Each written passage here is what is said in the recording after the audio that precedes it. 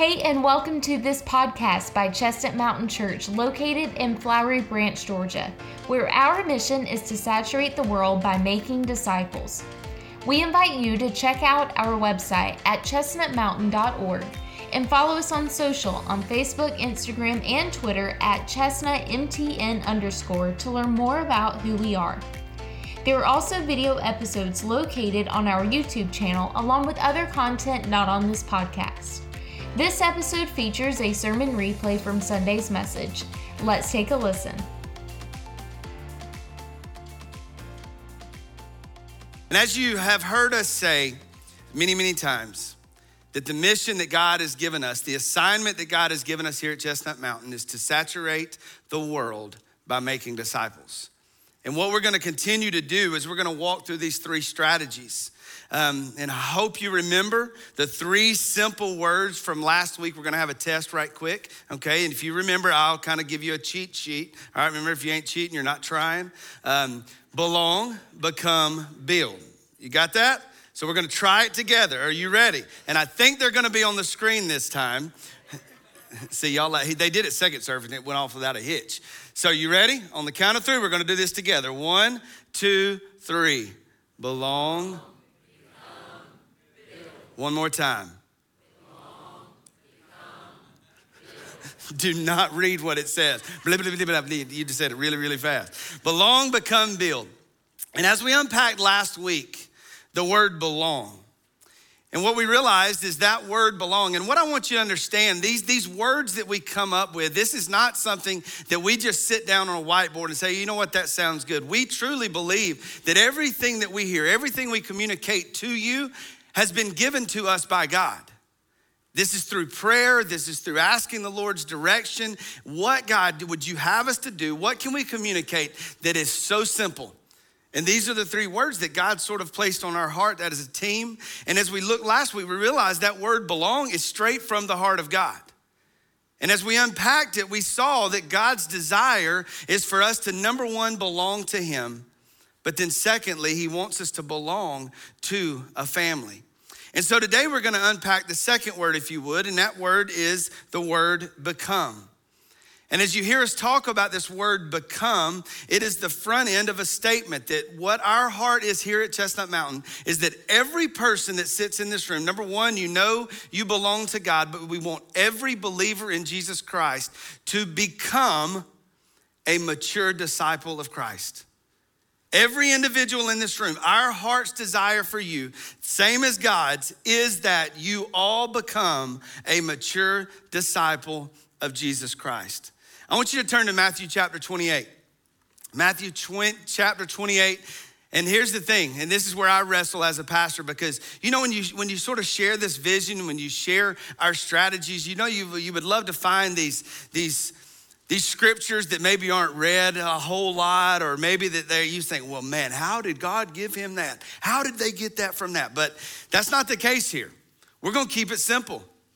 Matthew chapter 28, verses 19 through 20 is a commandment and a commissioning from our Lord and Savior Jesus Christ to his disciples. Matthew chapter 28, verses 19 and 20. And Jesus, verses 19 and 20. Go therefore, and make disciples of all nations, baptizing them in the name of the Father and the Son and the Holy Spirit. Verse 20, teaching them to observe all that I have commanded you, and lo, I am with you always, even to the ends of the age. Now, what's interesting here is, if I were to ask all of you, who is Jesus talking to?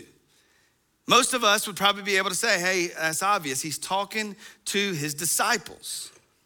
But what's interesting enough is that he's telling his disciples to make disciples. He's telling them, look, I want you to reproduce yourself. I want you to reproduce who you have become and who you are. Because why we say that, why we hear that, why we take that from that text is because what Jesus has done with the disciples is exactly what he wants us to do with believers. Jesus himself has reproduced himself in these disciples. And therefore, he tells the disciples to reproduce themselves in other disciples. So we see this cyclical process of discipleship. It's just an ongoing circle that always honestly starts back up where it ends. And it's just, and look, the reality is it never stops. This model of discipleship never stops. But you know, disciple or discipleship is one of those words that we hear a lot. And to be honest with you, I believe with everything in me, the church as a whole has sort of complicated it. Complicated this concept of making disciples. Complicated this concept of what it means to be a disciple. If we look back in the Old Testament, we can see that the idea of discipleship originated in the Old Testament. Because we can see all throughout the scriptures where people followed their master, and they followed their master to become who their master was, or to simply finish the work that the master had started. And so we see it introduced a long time ago. We see it introduced in the Old Testament because the examples that we have, you have Elisha, you have Elijah, we have Moses, and we know that Moses was very selective on who he would pick out and who he would train up. But what Moses was doing is he was wanting his work to continue on even in his absence. And so what a master would do, what a teacher would do is they would spend the time teaching with the end result of being able to release that individual to do the work they had been trained to do. And so we see that then when you fast forward to the New Testament, just in the book of Matthew, Mark, Luke, and John, just in the gospel and the book of Acts, the word disciple or discipleship, or one that kind of runs parallel with that is believer or follower. All those are kind of all in a nutshell together. Just in those 5 books of the Bible, we see discipleship or the word disciple alluded to 261 times. Just in those 5 books alone.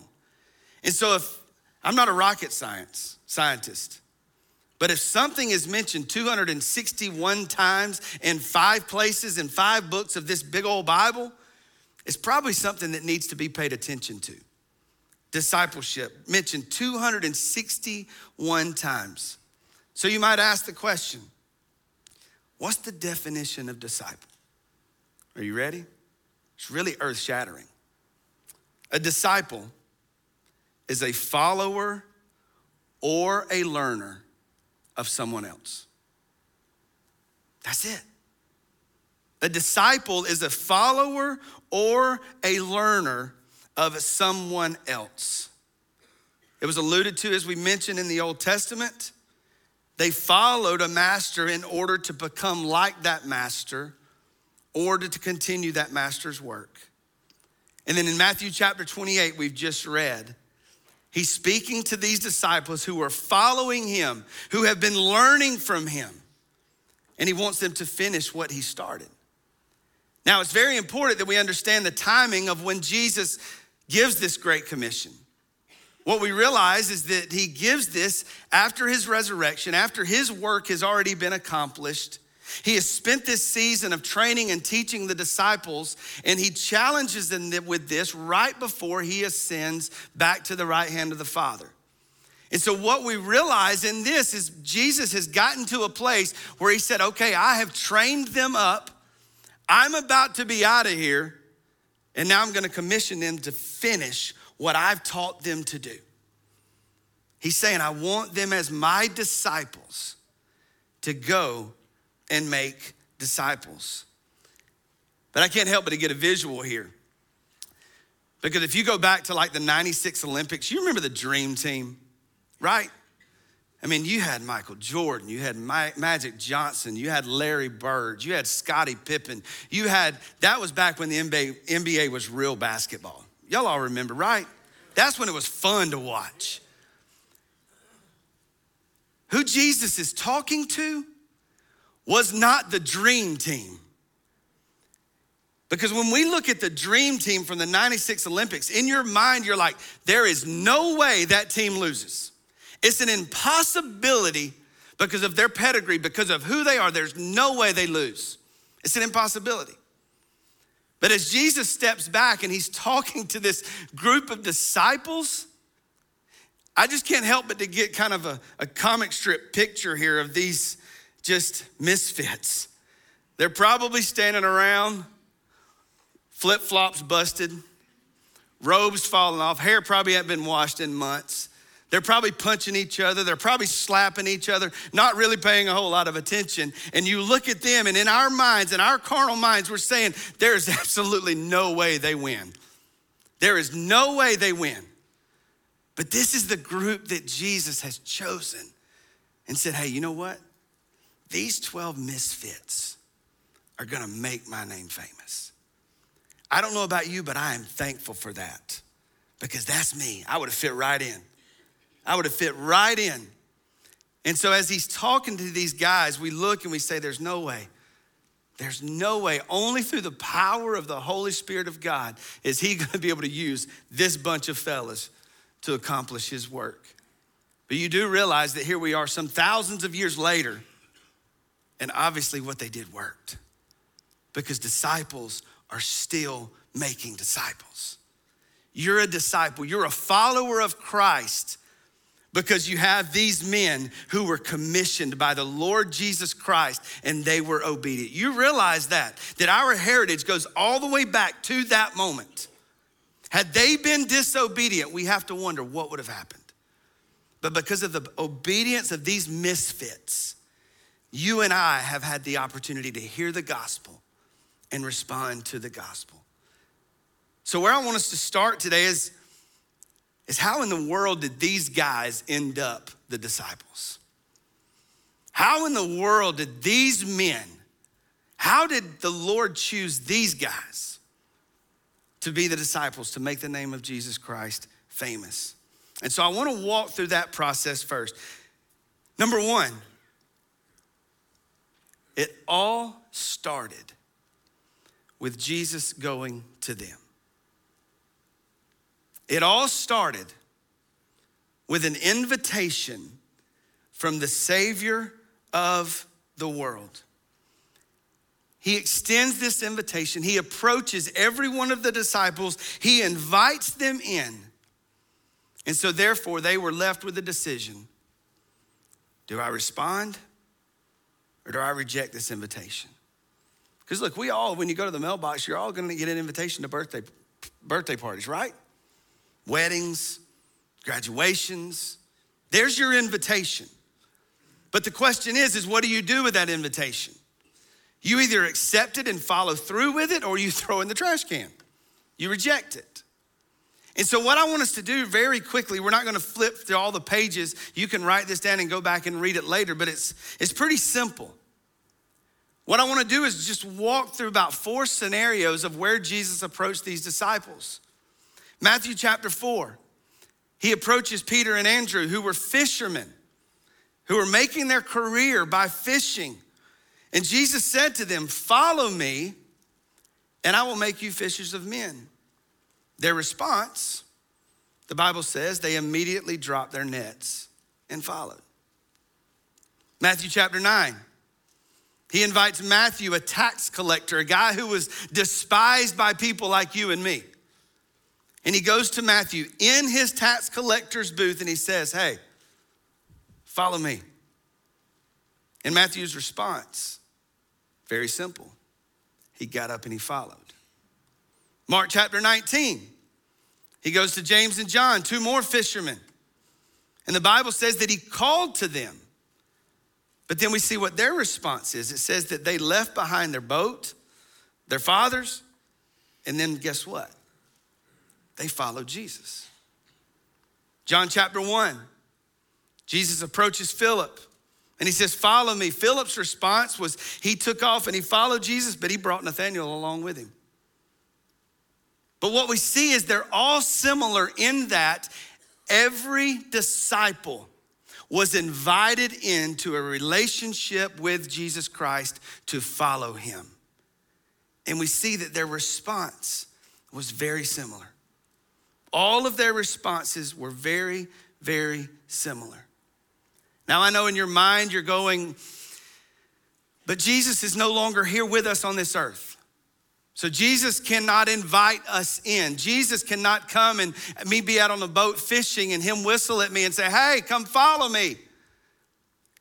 You say, well, Jesus is not standing on the side of 985 flagging me down saying, hey, come follow me.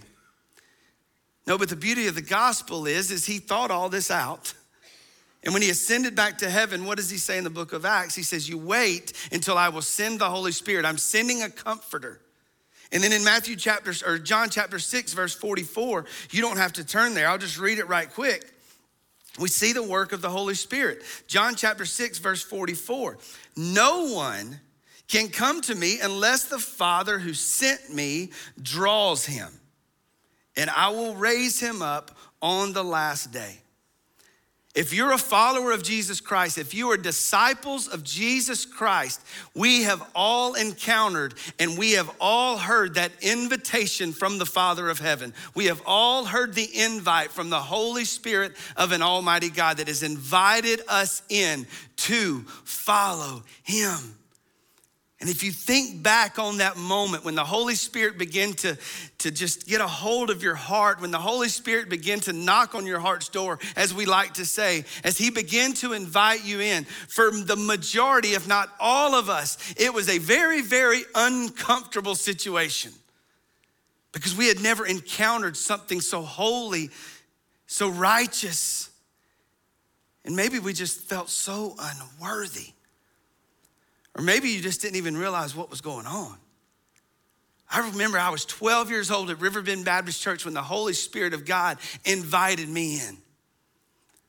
I was a nervous wreck. My heart was pounding out of my chest because in that moment, the Holy Spirit of God revealed to me that I was a sinner and that I was separated from a Father who loves me. But through that nervousness, through that still small voice, he's saying, hey, follow me and I'll fix all that. Follow me and I will fix all of that. And I am so thankful that at the age of 12 years old, that I responded to that invitation to follow Jesus. And if you are a disciple of Christ in this room today, you remember that invitation. And you remember how you responded to that invitation. But you know what's interesting? Yes, they all responded. But one thing that they all have in common, in order to follow Jesus, what did they have to do? They had to leave a lot of things behind. You do realize these fishermen, these tax collectors, these guys, everything that they were doing, the life that they were living is they were chasing success. Their jobs, their occupation, it was their identity. It's how the world knew them. But in a moment, when the Holy Spirit, when Jesus Christ invited them into that relationship, it says, you know what? These disciples said, in that moment, I'm willing to turn and leave everything behind that I know is normal, and I'm gonna follow Jesus. I'm gonna leave behind my profession. I'm gonna leave behind my family. I'm gonna leave behind all that I thought was important. And I'm gonna pursue this holy and righteous God who I know wants to save me. They followed him. They became disciples of Jesus Christ. They left behind their commitment, or they left behind their success. They left behind their normal life, if you would. And they made up their mind in that moment to commit to follow Christ. The question that I would ask a lot of you, have you made that commitment? Have you made that commitment? The invitation has been extended. Have you made that commitment to follow Jesus Christ, to commit, to make up your mind, to be disciplined enough to chase after the things of Christ? Because that's exactly what we have to realize, that it takes in this journey of following Christ. Luke chapter 9, verse 23. I want you to turn there. Luke chapter 9, verse 23. And I'll just go ahead and tell you, this is not a very popular text anymore. This is not a very popular verse anymore. Because what you're going to realize really quick is this verse is not about us. Luke chapter 9, verse 23. And he was saying to them all, Jesus, if anyone wishes to come after me, he must deny himself and take up his cross daily and follow me. Now I want to be careful right here because I don't want to plant seeds of doubt if it's not of God, but I also want us to be sensitive to this. Jesus doesn't say in this moment of feeding the 5,000, he doesn't say, hey, if you want to follow me, come fill out this card.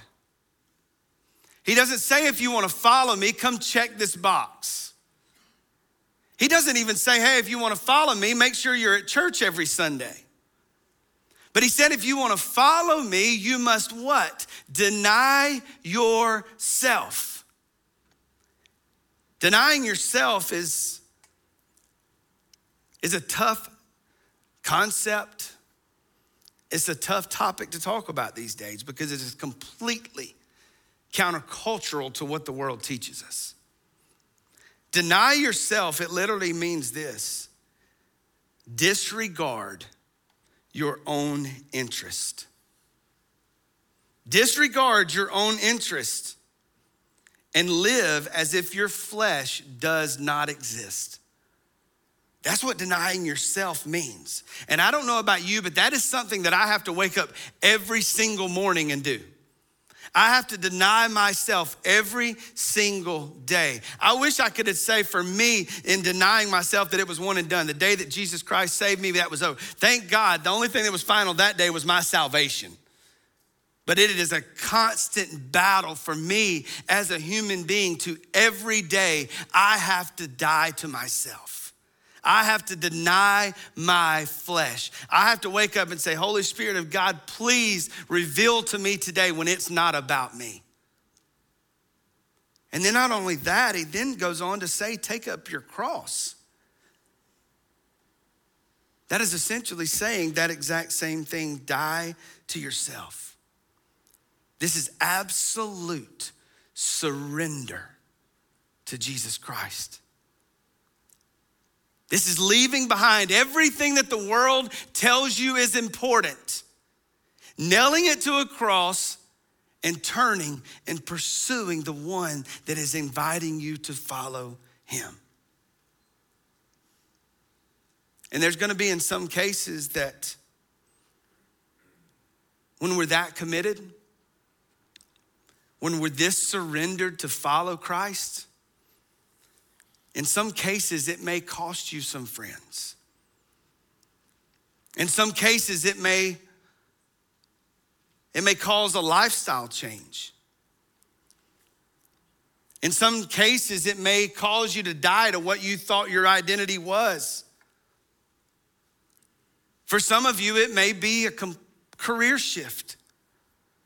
It may be turning from what was normal, from everything that was easy, everything that was comfortable, laying it all behind and now following Jesus. But the truth is also, that's one extreme. But you know what? God may be in the place you're at, in your job, in your occupation, in your family. Maybe he just wants you to die to yourself right where you're at. For some of us, it may not take us leaving a job. It may not take us going to the other side of the world. Jesus just simply wants to die to yourself right where you're at and take up your cross in your current situation. But we all know that there's a cost involved because our flesh is so much comfortable. Our flesh is so much easier. But this is all how the disciples began their journey. They heard the invitation from Jesus and they got up and they followed him. And so we see now that they belong to God.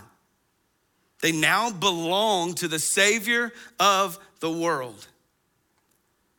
But in that moment of them leaving behind, them dying to themselves, taking up their cross and following him, in that moment, they became followers of Christ. They became disciples of Christ. But I want you to hear this. They were nowhere close to being mature disciples of Christ yet.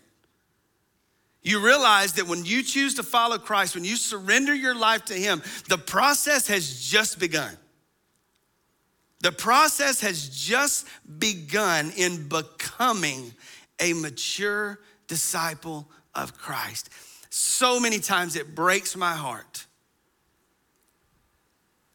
that churches, that events, that we will give an opportunity for people to respond to the gospel. They raise their hand, they fill out a card, and we walk away patting ourselves on the back because we feel like mission accomplished, they're saved. What we have to do is we've got to get back to understanding it's not over. That's just the beginning. That is just the beginning.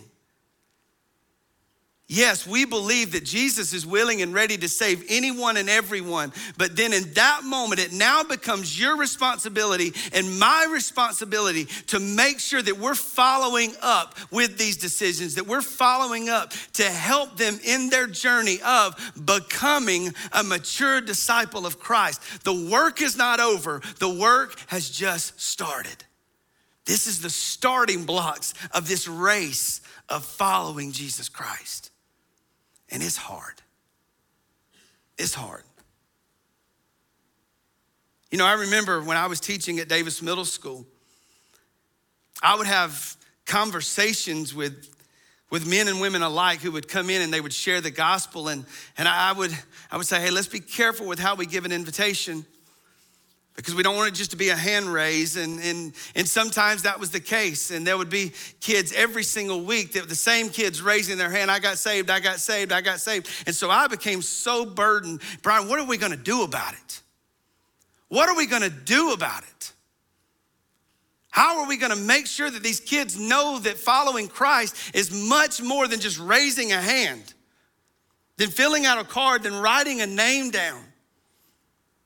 And so I went to our administration and I asked Mr. Eddie Millwood, I said, hey, can I start a new believers class? And he says, yeah, sure, as long as it's before school. And so I had young men and women showing up in a classroom, walking through the FCA Bible of the starting line. And what I thought was just gonna begin with 4 to 5 students that were interested in this, we ended up every single week with 40 to 50 kids showing up because they were hungry to become mature disciples of Christ. And the reality was many of them had been saved for years, but they were so hungry because the church had not taken them by the hand and said, hey, look, we're gonna help you become. We're gonna help you become. And so as we know, this journey has just started.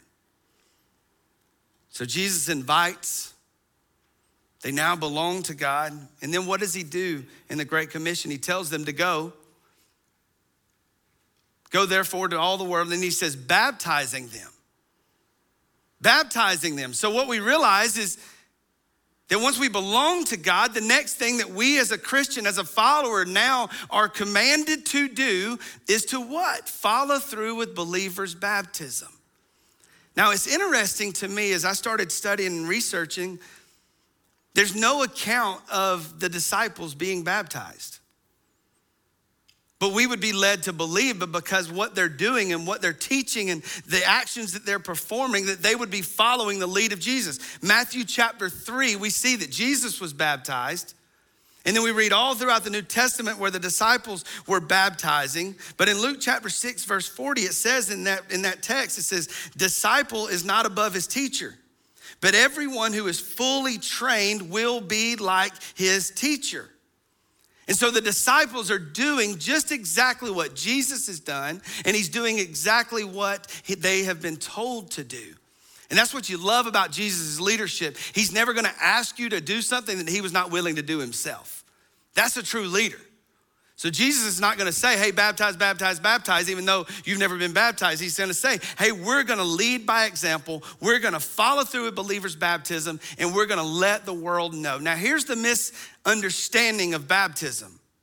Baptism is not your salvation. When we celebrate people being dunked in the water, that's not the moment of conversion. That's not the moment of salvation. But what that is the announcement to the world. I am following Jesus Christ. I've been invited in. I'm gonna leave my old self in here, and I'm visualizing that I am now coming up a new creation, and I am going to follow Jesus. That's what baptism is. That's all it is. If I take my wedding ring off, it doesn't mean I'm not married. It doesn't mean I'm not married. But when I put this on, it lets the world knows that I am. That's baptism. Just because you've not followed through with believers' baptism, if you're a follower of Christ, it doesn't mean you're not saved. It just means that you've not put on the wedding ring yet. And so there's no doubt in my mind, there's probably many of you that you have professed to follow Christ, but you've never followed through with believers' baptism. Can I tell you that Jesus is very adamant? He says, hey, that's the first step of obedience. Let the world know. Make the announcement. Don't be ashamed that I am dying to myself and I'm going to follow Jesus. Baptism is a physical representation of what is spiritually taking place. It's a physical representation of what has spiritually taken place. But then after he tells the disciples, they say, you're gonna baptize, then he tells them, you gotta keep teaching. You gotta keep teaching. So you may ask the question, well, what were the disciples to teach? The same thing Jesus has been teaching them. If you remember back in Philippians chapter 2, we talked a lot about what a follower of Christ looks like. And we would be led to believe that these are some of the things that Jesus was teaching about. He was teaching them, as Paul said, he was teaching his followers to be servants.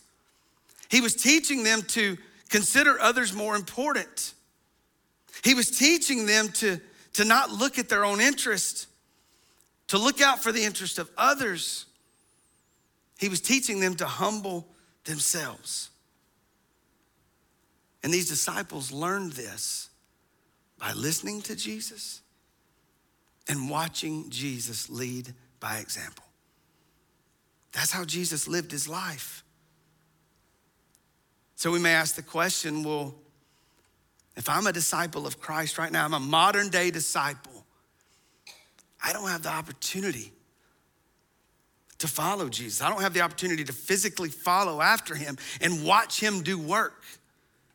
So what do we do? How do we become disciples if we don't physically get to follow after Jesus? Can I tell you? We have the living word of God to read about the ministry of Jesus.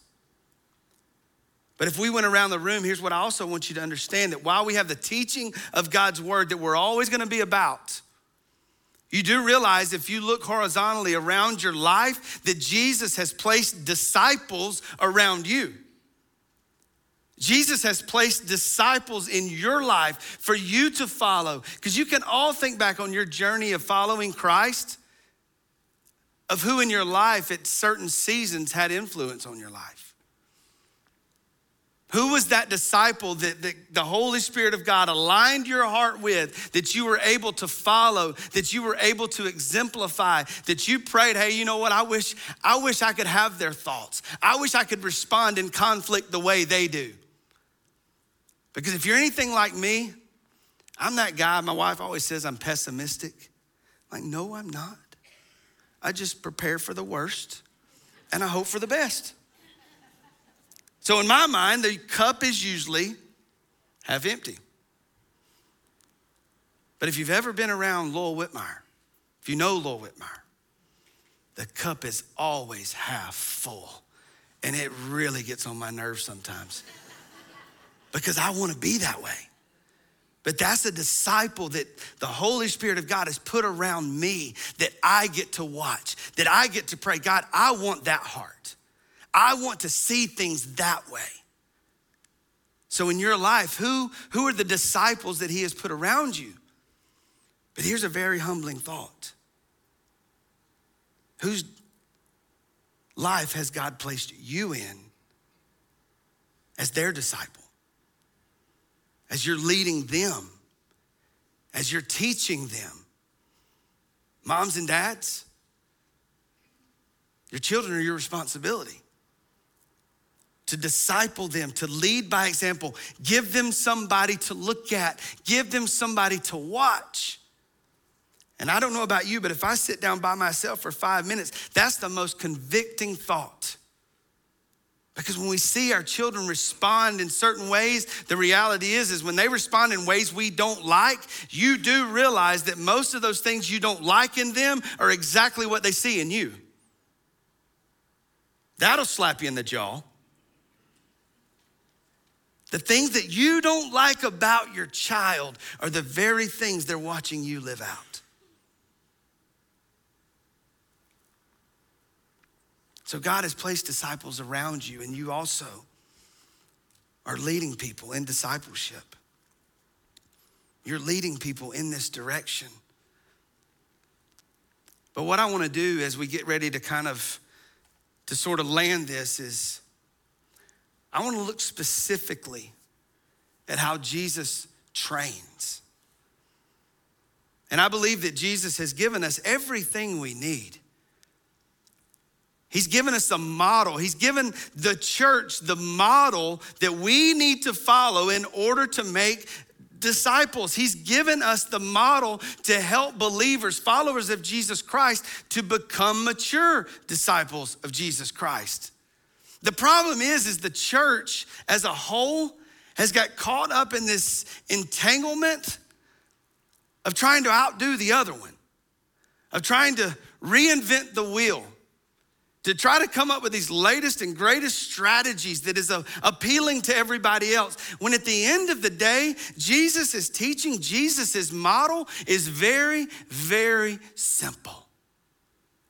Very easy to follow, very easy to understand. And the simplicity of it is almost mind-boggling. Because when we look back, these are the things that we as a church at Chestnut Mountain Church, this is what that our heart's desire is to be good at. Is what Jesus has placed in front of us to do. Turn to Matthew chapter 4, and this is where we're gonna end. Matthew chapter 4.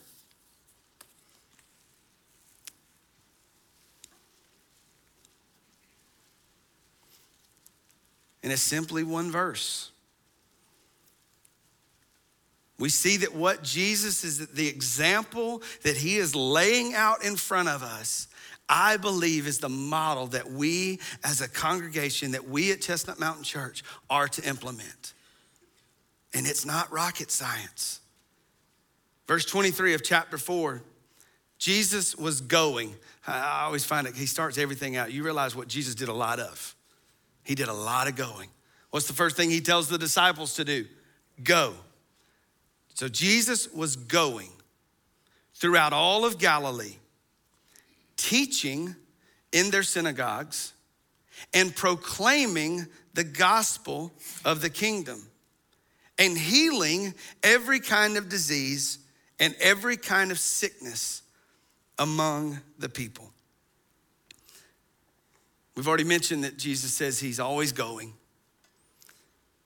But the first model that I believe Jesus gives us to implement here at this church, he said he was teaching in the synagogue. Teaching, when you break it down, it literally means to impart important instructions. Anytime you see the word teach, when it was coming from Jesus, in a lot of cases, he would have taken a smaller group of people. You know, a lot of times when he was in the large crowds, what would he do with the disciples? He would pull the disciples away, and the Bible says that he would then do what to them? He wouldn't preach to them, but he would what? Teach them. He would impart instruction. And so when we read that word teach, we realize that the picture that's being painted is this was a lot more intimate. This was a close relationship. This is where somebody's sitting down with someone that they can touch, that they can talk to, that they can ask questions, that they can bounce ideas, they can go back and forth. And so we see that the first model that Jesus gives is what we as church members, you ready to go back old school? That we call Sunday school. And look, all the modern, you use the word Sunday school? Yes, we use the word Sunday school. It worked for years. Many of you are disciples of Jesus Christ because of what? Sunday school. We all said it in church together. And I can promise you ain't nobody gonna tweet that. Come join our Sunday school class at Chestnut Mountain.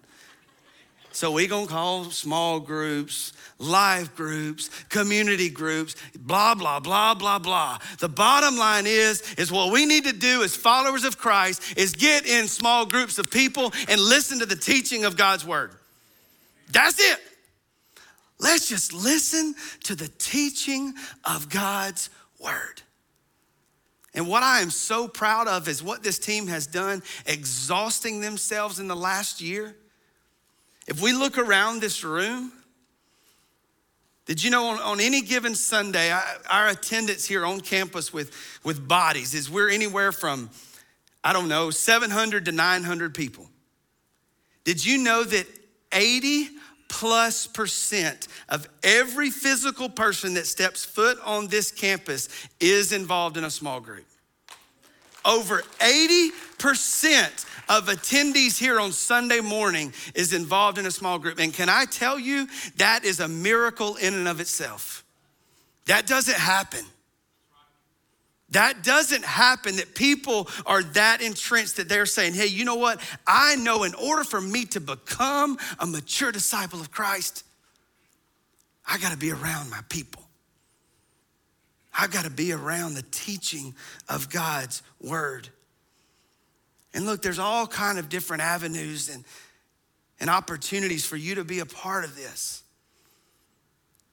There's 2 established groups on Wednesday nights. There's a women's group that has been meeting for the last probably 6 to 7 weeks, that all the good news from it just keeps pouring out. There's a men's group that, praise God, we meet at 6 o'clock in the morning on Thursdays. If you've not been here yet, I would advise you to be here. Free biscuit and coffee.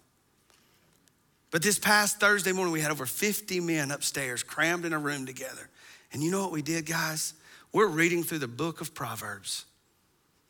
And we sit at a round table and we talk about what the Holy Spirit of God is teaching us.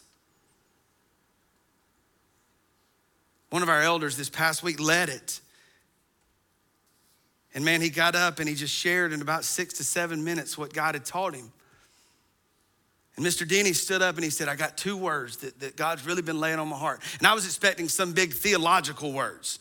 I was expecting, okay, here we're gonna go into the Greek and the Hebrew and all that stuff. He said, you know what 2 words God has been teaching me through the first 5 chapters of the book of Proverbs? Are you ready? Trust God. That's it. And so we as men sat around at tables, and guess what we talked about for 59 minutes? Because you're out of here by 6:59. We talked about trusting God.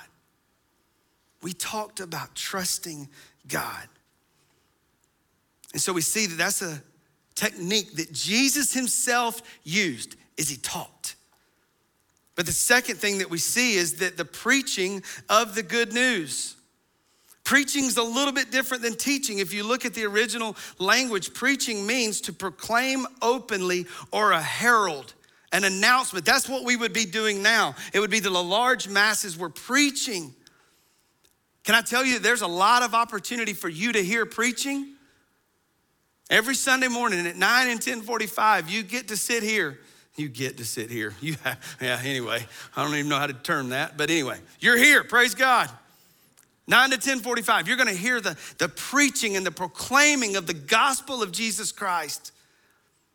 On Wednesday nights, our students have an opportunity to sit under the teaching and the preaching. They get both on Wednesday nights. They're gonna hear a message and then they're gonna break off in groups. Our kids downstairs, they're hearing preaching, and guess what? They're also hearing teaching. On Tuesday nights, as Jared has just said a moment ago, guess what's gonna happen in that chapel at 6:30 p.m. on Tuesday afternoons? The proclaiming, the preaching of God's word. And then they too break off in groups. There's all kind of opportunities for us to do what I believe Jesus has commanded us to do. You got teaching and you got preaching.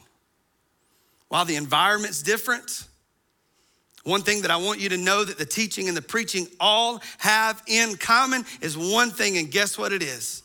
The word of God. That's it. The word of God.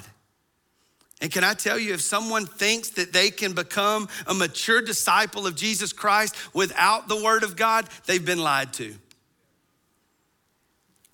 Yes, I love worship music. And there's gonna be things that we can take from that can help us in this journey. But I don't care if you listen to every worship song under the sun, it is not gonna help you in becoming a mature disciple of Christ. Worship music is for us to celebrate that we're in the maturing process.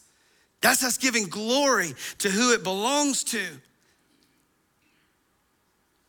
You know, I would even venture to say this, and I know this could be open for discussion, but if your growth as a disciple of Jesus Christ is not centered around the teaching of God's word, then there is no growth as a disciple of Jesus Christ. To become a mature disciple of Christ, the word of God is not optional. This is how we mature. This is how we grow up. But then the last thing, we've seen teaching, we've seen preaching, and the last thing that we see here is the last thing that Jesus exemplified and said, in the healing of every kind of disease and every kind of sickness among the people. I know a lot of you are going, does that mean now if I sit there teaching and preaching, I'm gonna be able to heal people? That's not the teachable moment here. What we can take from this is that as we sit under the teaching, as we sit under the preaching, we begin to have the heart of God. And you know what that is? It's all about serving other people. It's not about us anymore. It's all about helping others to belong to God and to become mature disciples of Jesus Christ.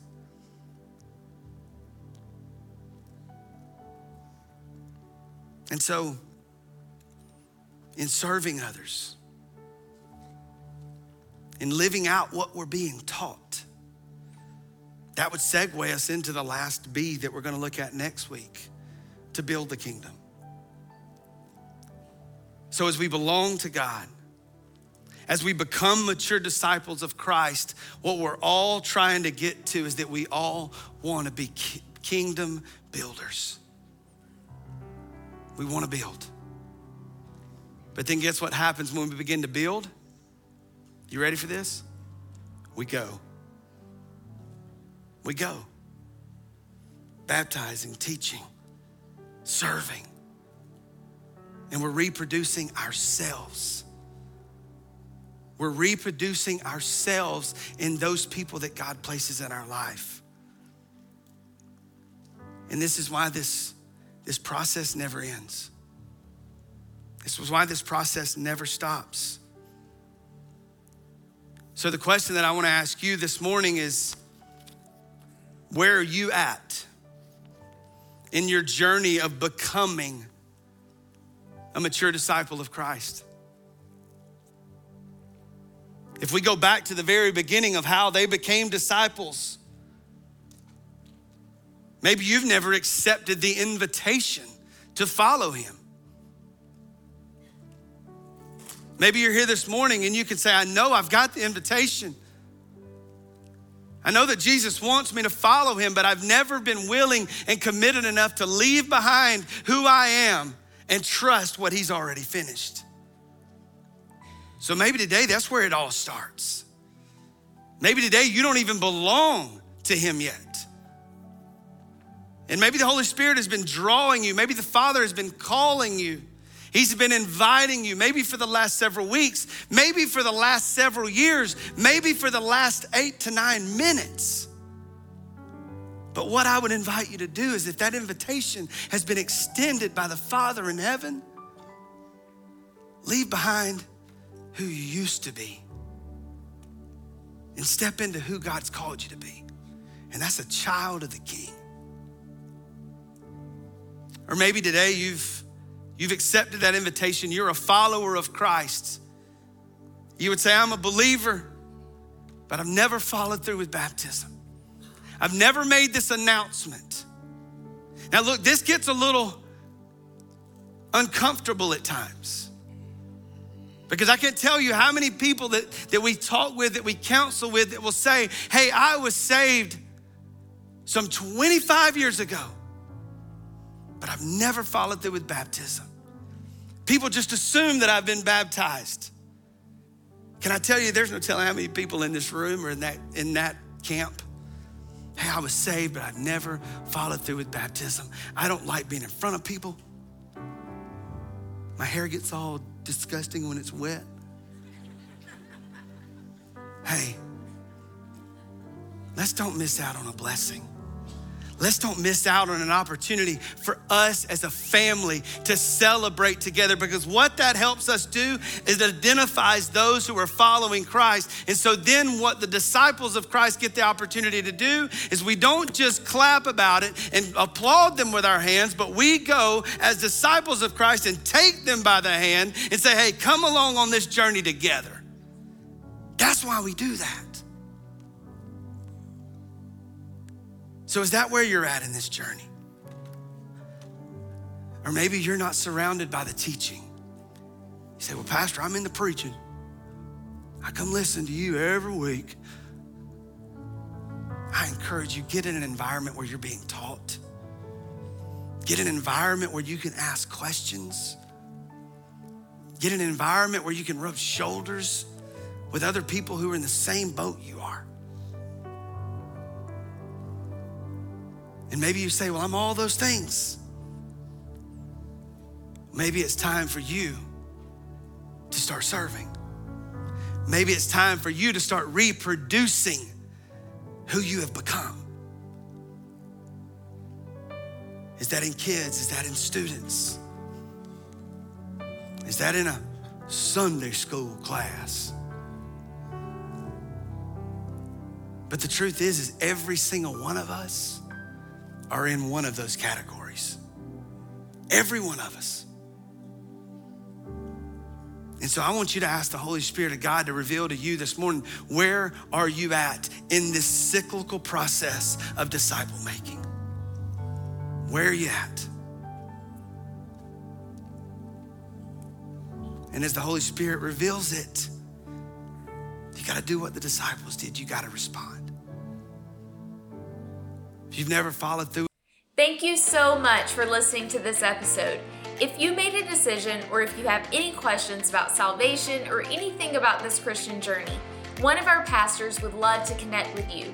So to connect and find out what your next steps are, go to our website at chestnutmountain.org/nextsteps, and there will be a form for you to fill out so one of our pastors can connect with you.